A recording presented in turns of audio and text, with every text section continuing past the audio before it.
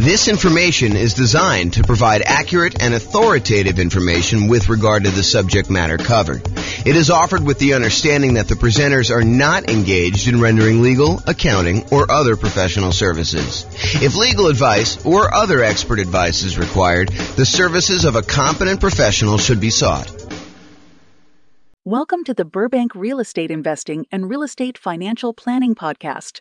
Learn all about investing in real estate in Burbank, California with a combination of real estate financial planning and modeling with numbers specific to Burbank, plus syndicated, more generalized recordings of live and pre-recorded real estate investing classes.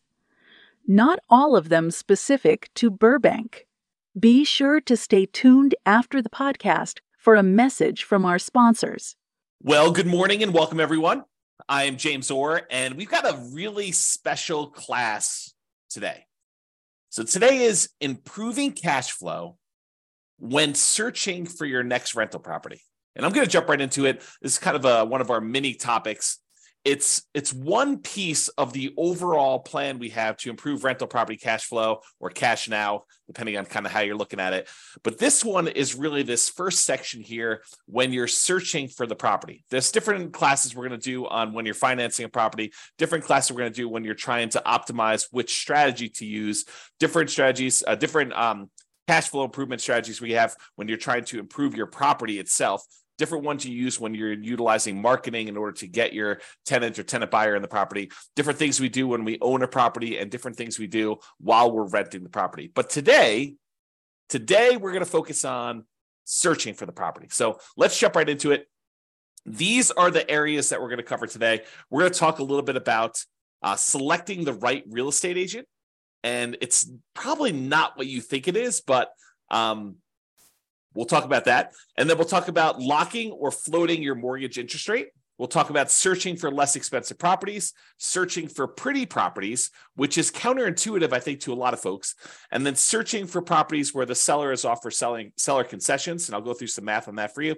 And then we're going to talk about searching for all the different creative financing strategies like owner financing or wrap financing or subject to or assumable loans or installment land contracts or seller financing. So we're not going to teach an entire class on all those different types of creative financing, but I'm going to mention to you some of the benefits of basically searching out those creative financing strategies. So remember, the focus here is we're thinking about you as buying a rental property in the next 90 days, one that's going to move you toward being financially independent, even though prices may be really high, interest rates may be really high, and rents may be lagging. And so how can we do that to make it more profitable for you, safer, easier, with less risk? So we're going to really look at those things now. So let's talk about agent selection. I think a lot of folks, when I say agent selection, are thinking to themselves, maybe my real estate agent will help me buy the right property. And I think there's a part of that that's true.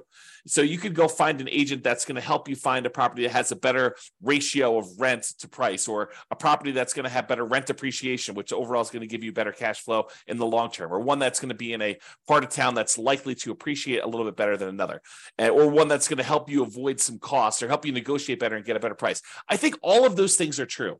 But one thing that I do want to focus in on is this idea that in some real estate markets, there are some real estate agents, and it's not everyone, but there are some real estate agents who will voluntarily rebate part of their commission back to you at closing. So imagine for a minute that you're going to go buy a $500,000 property, and the real estate agent is going to be paid by the seller in a lot of cases, but not always, but a lot of cases they're going to be paid, somewhere between 1.5%, 2%, 3%, 3.5%, 4%. It's all negotiated, but in a lot of cases, they're going to get somewhere in that 3%-ish range in order for helping you buy the property. And they're usually paid by the seller's real estate broker via the real estate seller. So if you think about it that way.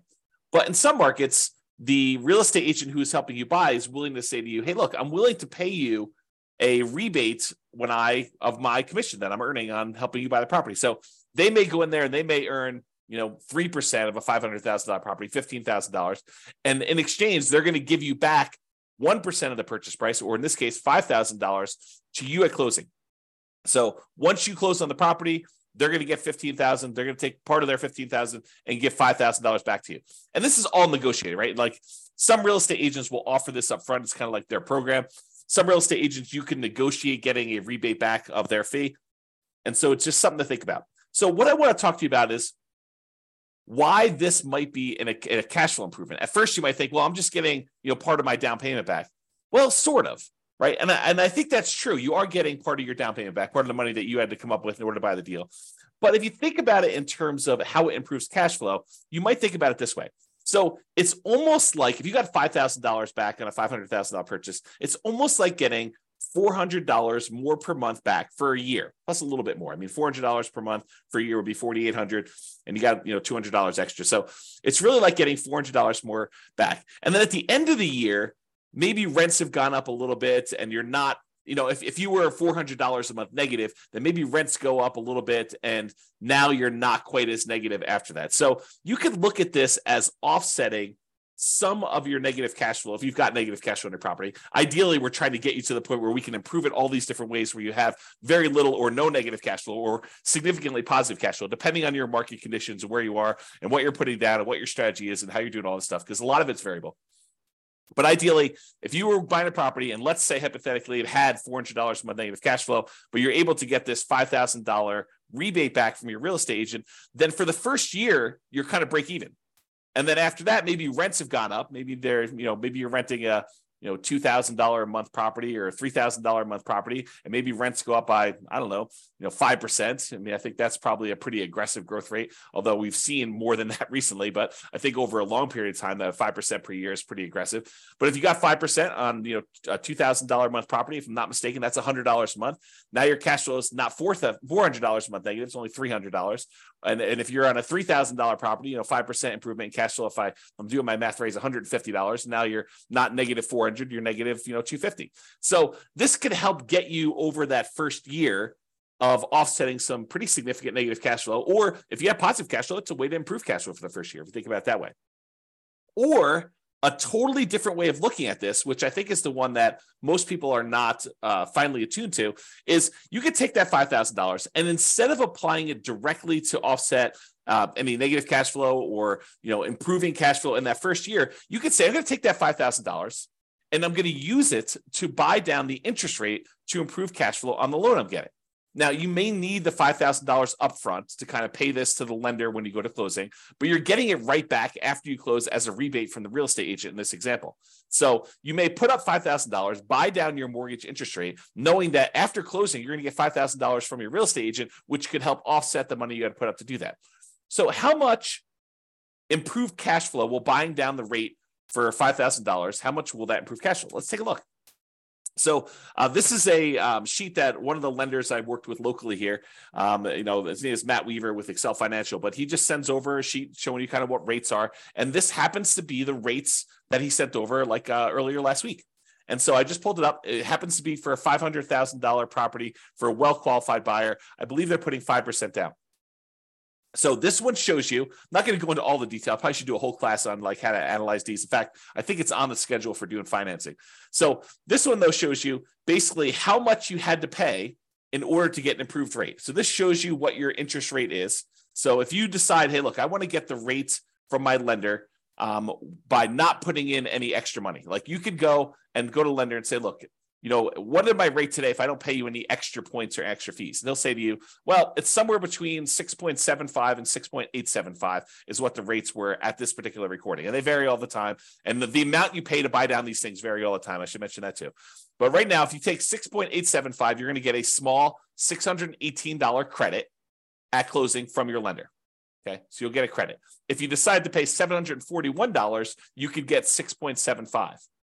But what's interesting is if you choose to pay, a little bit more than, $4,000 and change, basically it's this $3,867 plus this $618, you can go from having a payment of, so whatever that is, $4,000, it's less than the $5,000 you're getting as a rebate. You could go from having a payment of $3,120 to a payment of $3,002.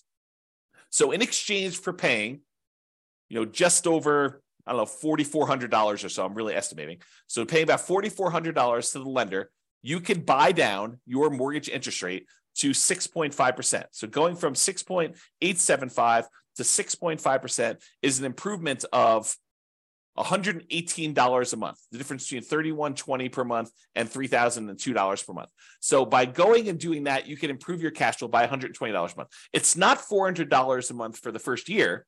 It's $118 a month for 30 years. Now, that might be an interesting way to improve cash flow. Because if you plan on holding this property forever, if you're not buying it with the intention of selling it to then pay off properties or do whatever you need to do there, you're basically buying this property because you know that it's going to be in your portfolio as a long-term buy and hold where you intend to pay the property off over time, then maybe buying down the interest rate isn't the worst thing in the world, and it could improve your cash flow by $118 in this example. Okay, so that is one way that choosing a real estate agent could have an improved impact on your positive cash flow. Okay, next strategy. Locking or floating the rate. So mortgage rates change every day throughout the day. I would say most lenders tend to do a once a day adjustment. So, they reset their rates from their lenders at, 8 o'clock in the morning every day. And those are the rates that they're allowed to go and tell people throughout the day. So if you go to a local credit union or something like that, they may update their rates at 8 o'clock in the morning. And if you call anytime throughout that day, they're going to quote you that rate. But the rates are really changing all the time throughout that day. And the next day, when you wake up, they're going to be 8 o'clock in the morning. They're going to change the rates to whatever the current rate is for that day. So if you think about it, while you're shopping for a property, what if you're concerned that mortgage interest rates are going to go up? Well, it's really difficult to accurately predict the future. I mean, we really don't know if interest rates are going to go up or interest rates are going to go down. We can sort of guess based on, what's happening in the political world, but, unexpected things happen all the time. And those can impact mortgage interest rates. But if you're concerned that rates will go up, you're like, look, I can afford this right now, but if rates go up too much more, it's not going to be worth buying. Maybe what you want to do is go talk to your lender. And with some lenders, you can choose to pay a fee to lock in your rate while searching for properties. You can say, look, I know I'm buying something in the next 90 days. If I go pay you a fee, then we can lock in this mortgage interest rate and I will be able to get this rate definitely anytime within the next 90 days in order to close on my property. And they will a lot of times do that for you. Okay. Now the lock lasts for a predetermined period of time. It's not like you could lock in a rate and then 10 years later, you decide you want to use that rate, you could do it. It's usually for like 90 days. And I'm not a lender, but my understanding is how lenders are using this is they're going in and they are pre-purchasing that block of financing for you. So they're saying, look, we reserve this rate at this style of thing, and it costs them a little bit of money to do that. Then if rates go up between when you lock your rate and when you close on the property, you're not penalized with the higher rate and have improved cash flow. So this is thinking about, how we're improving cash flow by doing this. So you do that. If rates go down though, like let's say you lock in a rate and then rates happen to get better while you're under contract, some lenders will allow you to take advantage of some of the drop, not usually all of it. So if rates drop by half a point while you're under contract, they may only give you half of that.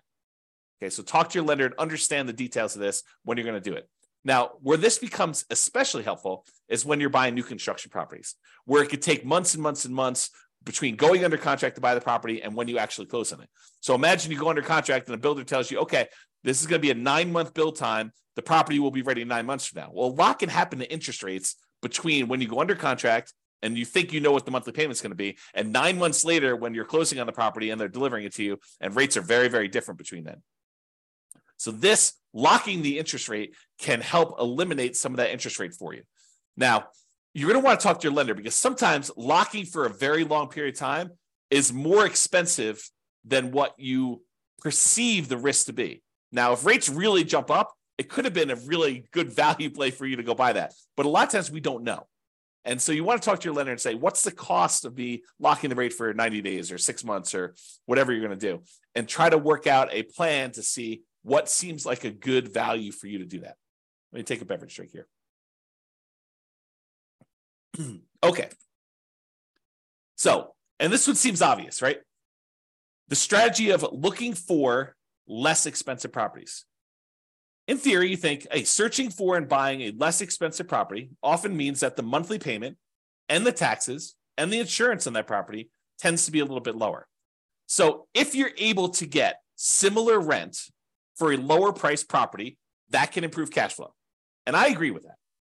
As a really, really rough rule of thumb, for every $10,000 less of an expensive property that you buy, it saves you about $50 per month less in mortgage payment. So if you've downloaded the world's greatest real estate deal analysis spreadsheet and you've analyzed a few deals and you kind of have a feeling for, if I buy this, whatever it is, 400, 500, 200,000, $1 million property in my marketplace, and if I get this rent, I'm going to have $100 a month positive cash flow or negative $200 a month positive cash flow. You could think to yourself, okay, well, I know what a deal is at $500,000 as an example, and I get $2,000 a month rent. If I go buy a $490,000 property, well, that's going to be about $50 better cash flow. Really, really rough math. Okay.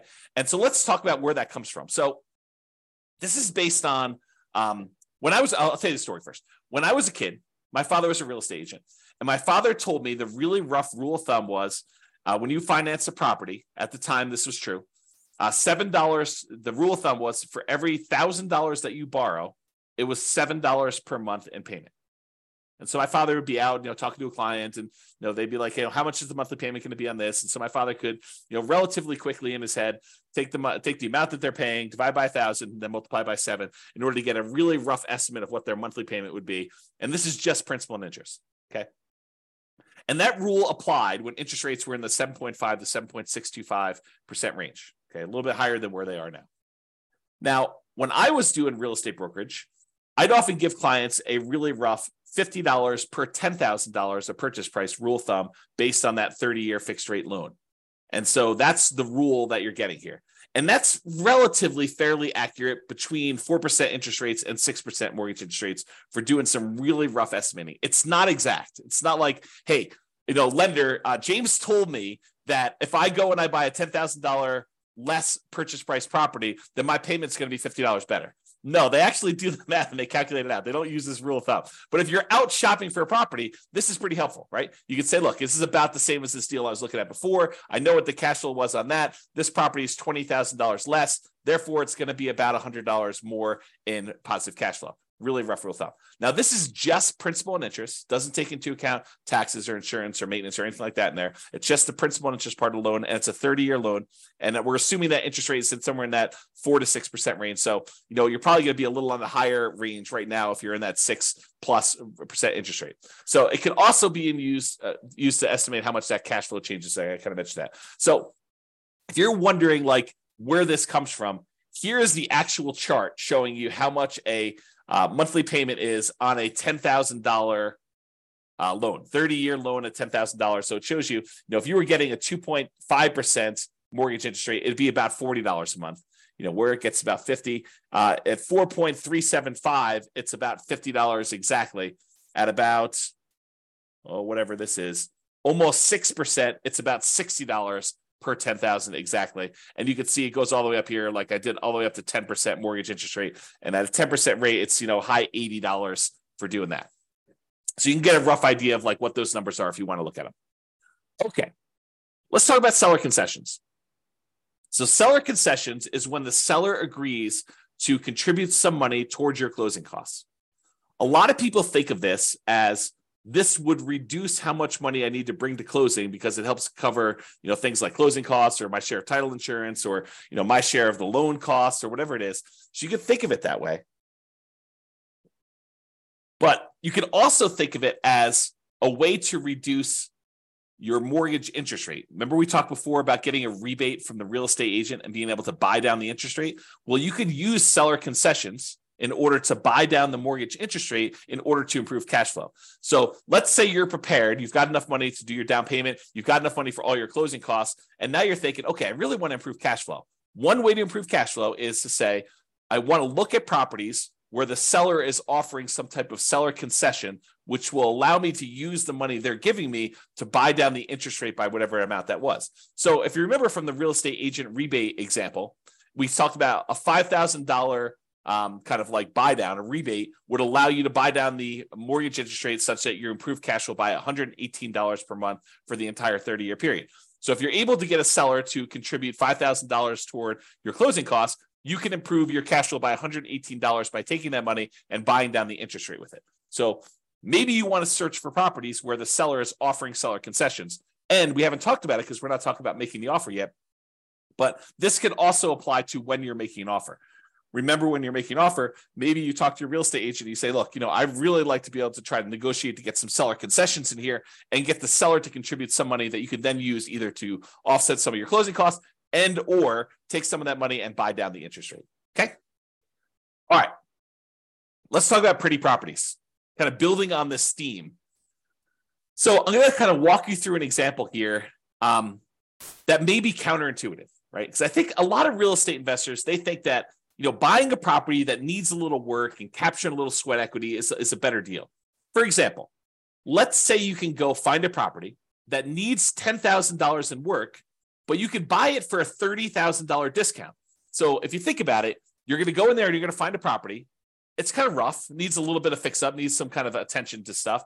But for $10,000 out of pocket, plus maybe some of your sweat labor, kind of your effort doing it, maybe $10,000 in hard cash and materials and goods and stuff like that, you could buy this property.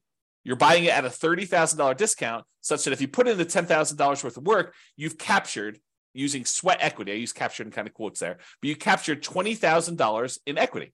You basically got $20,000 in equity by doing this work yourself and paying the $10,000 in like materials and goods and do that. So if you were going to buy a property that way, and if you were going to sell the property or eventually do some type of cash out refinance where you could take advantage of that equity that you captured, ultimately that could be advantageous to you. I will totally admit that. However, what if you have zero intention of ever selling that property? And you have no intention of actually doing a cash out refinance on that? What if you're buying this property because this is going to be one of the assets you plan to have in your portfolio long-term as a cash flowing asset that is going to help you achieve financial independence? Well, if you're thinking about it that way, does it really matter that much that you captured $20K in equity? Well, maybe. I mean, buying a property at a $30,000 discount, it does improve cash flow, right? Because you're basically borrowing less. So a $30,000 discount means that you're likely saving about $150 to $200 per month in cash flow. How do we figure that out? Well, it's that rule that we just talked about, right? It's this little chart that we showed, how much you save on a $10,000 payment. Well, if you're buying a property for $30,000 less, it's three $10,000 groups. And we estimated, in this 6.25% interest rate, it's about $60-something, low $60 a month. So times three, because we got three of these, and that's about $180, maybe $190 a month. So I'm estimating here that it's in that $150 to $200 per month cash flow range. And it depends on the interest rate, what it's going to be, okay? Because we're borrowing less, okay? That's how we got that number. But what if instead of doing that, because $150 to $200 a month isn't bad. But what if instead of doing that and finding a property that needs work and having that extra $10,000 that we have to have on the hand in order to do the work and then doing all the labor ourselves and kind of putting in all effort, what if instead of doing all that work, we said, look, I'm just going to find a pretty house that doesn't need any work. And I'm not going to worry about getting a discount. I'm just going to buy a house that looks nice, is ready to go, it's rent ready, or I'm ready to move in and live there for years and no matter, whatever we're doing there. And I use that $10,000 that someone else might use to do the work and capture $20,000 in equity. And I'm going to take that $10,000 and instead of doing work, I'm going to buy a pretty house and I'm going to use that money to improve my interest rate, to buy down my interest rate instead. What does that do for cash flow? Well, that's interesting. So using that same chart I got from my lender, instead of using the $4,000 or so that I used before we had that rebate from the real estate agent, I said, well, I could pay about $10,000 as a discount. And that improves my interest rate from, somewhere in this 6.875 to 6.75 all the way down to 6%. So I bought down my interest rate for a 30-year loan for the entire duration of the loan. It's not a temporary buy down. This is a buy down for the entire loan. But I do that, and now my payment goes from $3,120 a month to $2,848, an improvement of $272 per month. Now, before, if I had done the work, I would have had more equity. But what does equity do for me? If I'm keeping the property long-term to buy and hold, it doesn't really help me at all, right? It does improve that cash flow because I bought it for $30,000 less.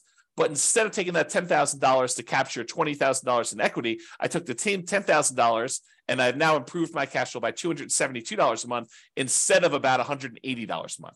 So it's almost $100 more improved cash flow by doing it this way.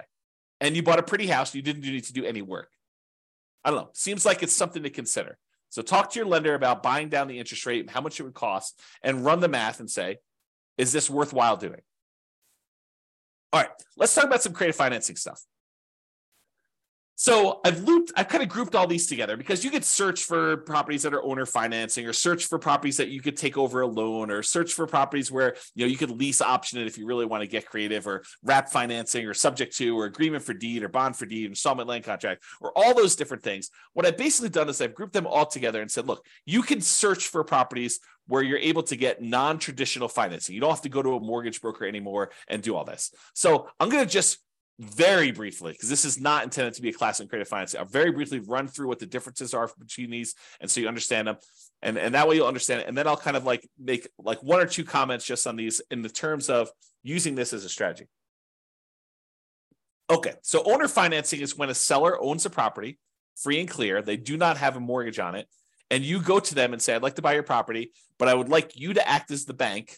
I'd like you to deed me the property, and I will actually make payments to the property for you. I make payments to the property to you as if you were the bank. And then once I made the payments, you release your kind of deed of trust on the property, your security instrument, and then I own it free and clear.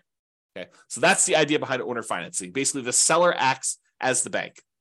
With wrap financing, the seller is sort of acting as the bank, but they still have a loan in place. So you're going to go buy a $500,000 property, and they still owe $200,000 on that. But the seller says to you, okay, I'll tell you what, you make me a payment as if you're buying it for $500,000. I'll take part of what you pay me. I will pay the underlying loan of $200,000 that I still have, and I will keep the difference. So that's wrap financing. You're wrapping an existing loan that already exists on the property. Okay. Loan assumption. There are certain loans that are assumable, FHA loans, VA loans, as two examples, where you could go in there, and it's usually as an owner occupant, but you go in there and you formally go to the bank and say, I would like to qualify and formally assume all responsibilities for this loan. And by doing that, you're able to capture these really low interest rates we had over the last 5 years or so. So you can go find an FHA loan at 3.5% or 3% and buy it instead of getting a new loan at 6.5%. Okay, so the idea is you can go get these really attractive loans that are already out there and take them over by formally assuming them. And it could be a significant way for you to improve cash flow. We'll talk about a little downside to that here in a second. You can go in there and find a rent-to-own program. Let me take another sip here. You could go find a landlord who's tired of being a landlord and say, look, I'd like to rent the property, but I would like ultimately the ability to own this at some point in the future. I'd like an option to buy the property a year or 2 or 3 or 5 down the road, or I would like a purchase contract to be able to buy the property that is a year or 2 or 3 or 4 or 5 down the road that I could use to buy the property from you. So I'm going to rent it from you for a period of time, and then I'm eventually going to buy it. And you could do this if you're an owner occupant, or you could do it if you're an investor who wants to then sublease the property to someone else. So that's the kind of rent-to-own, lease-to-own, lease option, lease purchase family. And then you have the agreement for deed, bond for deed, contract for deed, installment land contract. This is sort of like a car loan where you don't get ownership. You don't get title to the property until you fulfilled your obligation, but you have a contract in place that says, if you make these payments for this period of time, at the end of that period of time, I will then give you a deed for the property. So it's a kind of a variation on owner financing that more protects the seller in a lot of ways, because they don't give you ownership of the property until you've done what you agreed to in the agreement, whatever that is, agreement for deed or bond for deed or contract for deed or installment land contract. And then finally, subject to is when a seller deeds you ownership of the property and they leave their existing loan in place. It's sort of like a subset or variation on wrap financing. With wrap financing, you're paying the seller. The seller is usually paying the underlying loan on the property, and you're kind of like part of the money goes to the seller, part of the money goes to the underlying loan. A lot of times with subject to, you're basically making an agreement with the seller where the loan is very high loan to value. You know, it's you're buying a $500,000 property and the loan is for $480,000, and the seller's like, look, I'm going to deed you the property. You just agree that you're going to make payments on this loan that's still in my name, and we're going to leave that loan in place. You're not formally assuming it. You're not going to the lender and saying, I am applying to formally assume all responsibilities for the loan. You're just saying, look, the seller is deeding you the property. You're now the owner. Deed means ownership. They're deeding you the property. Now you're making payments on the underlying loan to this that the seller has on there. And the loan is staying in the seller's name. Okay, so that's an overview of creative financing. And you can see why these might be more advantageous because, and there are probably exceptions to everything I'm about to say, but they tend to be more flexible in negotiating financing terms. If you go to a traditional mortgage broker and you start haggling with them over getting you a better interest rate, They're probably going to say, no, this is the rate we got. This is it. No, there's no negotiating. But if you go to an owner, they might be much more willing to say, hey, look, interest rates right now are 6.5, but I'm willing to, do financing at 5% or 8%. I mean, it could go either way, right? So you could possibly negotiate improved interest rate and loan terms.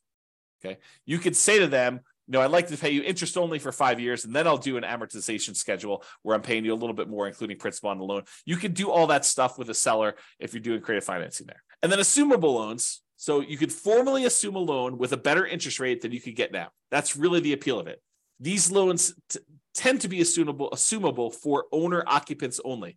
So you're like, James, I'm an investor. I'm trying to buy this property as investment property. Well, if you're trying to do like the nomad strategy, where you're moving into a property, living there for a year, and then converting it to a rental, or you're house hacking, where you want to live in a duplex or a triplex or a fourplex, or maybe a house that has an upstairs, downstairs, and you kind of want to live in the upstairs and you want to rent out there, owner occupants still could work for those situations. You could formally go in and assume a, FHA loan, or a VA loan, because you could use FHA and VA in order to buy duplexes, triplexes, or fourplexes, or single family homes. And you could go in there and buy a property like that and be able to assume a loan like that. Now, you're taking over their current loan balance. So if they bought this property, 5 years ago, and property values were worth $400,000 5 years ago in your marketplace, and now they're worth $500,000, and they paid down a little bit on the loan over the last 5 years, they may only owe, $340,000. But the property's worth $500,000. So the trick is you can formally assume a $340,000 loan, but you still got to come up with that difference between what they're selling to you for, the $500,000 and the $340,000. So you need to come up with a lot more than 3.5% down or 5% down. So you have to formally come up with $160,000 as down payment in order to be able to assume that loan, which makes this much more difficult to implement. Okay.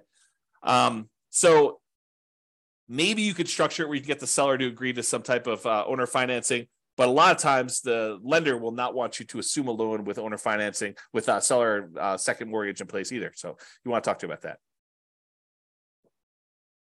All right. So those are all the strategies to use when searching for properties. And optimizing cash flow is not something you only focus on after you own the property. A lot of people think, I'll worry about optimizing cash flow after I bought the property. Well, you're eliminating some of your choices and options if you do it that way. There are things you can and maybe even should be thinking about when you're searching for properties to improve your overall cash flow. And better to take a more holistic approach and optimize at all the different various stages rather than just when you're trying to optimize for rent. So that's it. That's all I got. This has been James Orr. I hope you've enjoyed. We will do the other sections, the other kind of like stages for improving cash flow in other mini classes. So stay tuned for those. Bye-bye for now. With home prices up, mortgage interest rates up, and rents up, but not quite enough to counteract the higher prices and interest rates, cash flow on rental properties in Burbank is harder than ever. Make a call with the Real Estate Financial Planner to apply our proprietary 88 strategies to improve cash flow on your rentals. See the show notes for a link to schedule your call and improve your cash flow today. If you're a real estate agent, lender, or professional in Burbank that wants to help our real estate investor listeners, consider reaching out to learn about collaboration opportunities with this podcast. We'd love to add more value to our listeners by having you assist our investors buy, sell, and finance their real estate investments. See the show notes to schedule a call to discuss collaboration opportunities.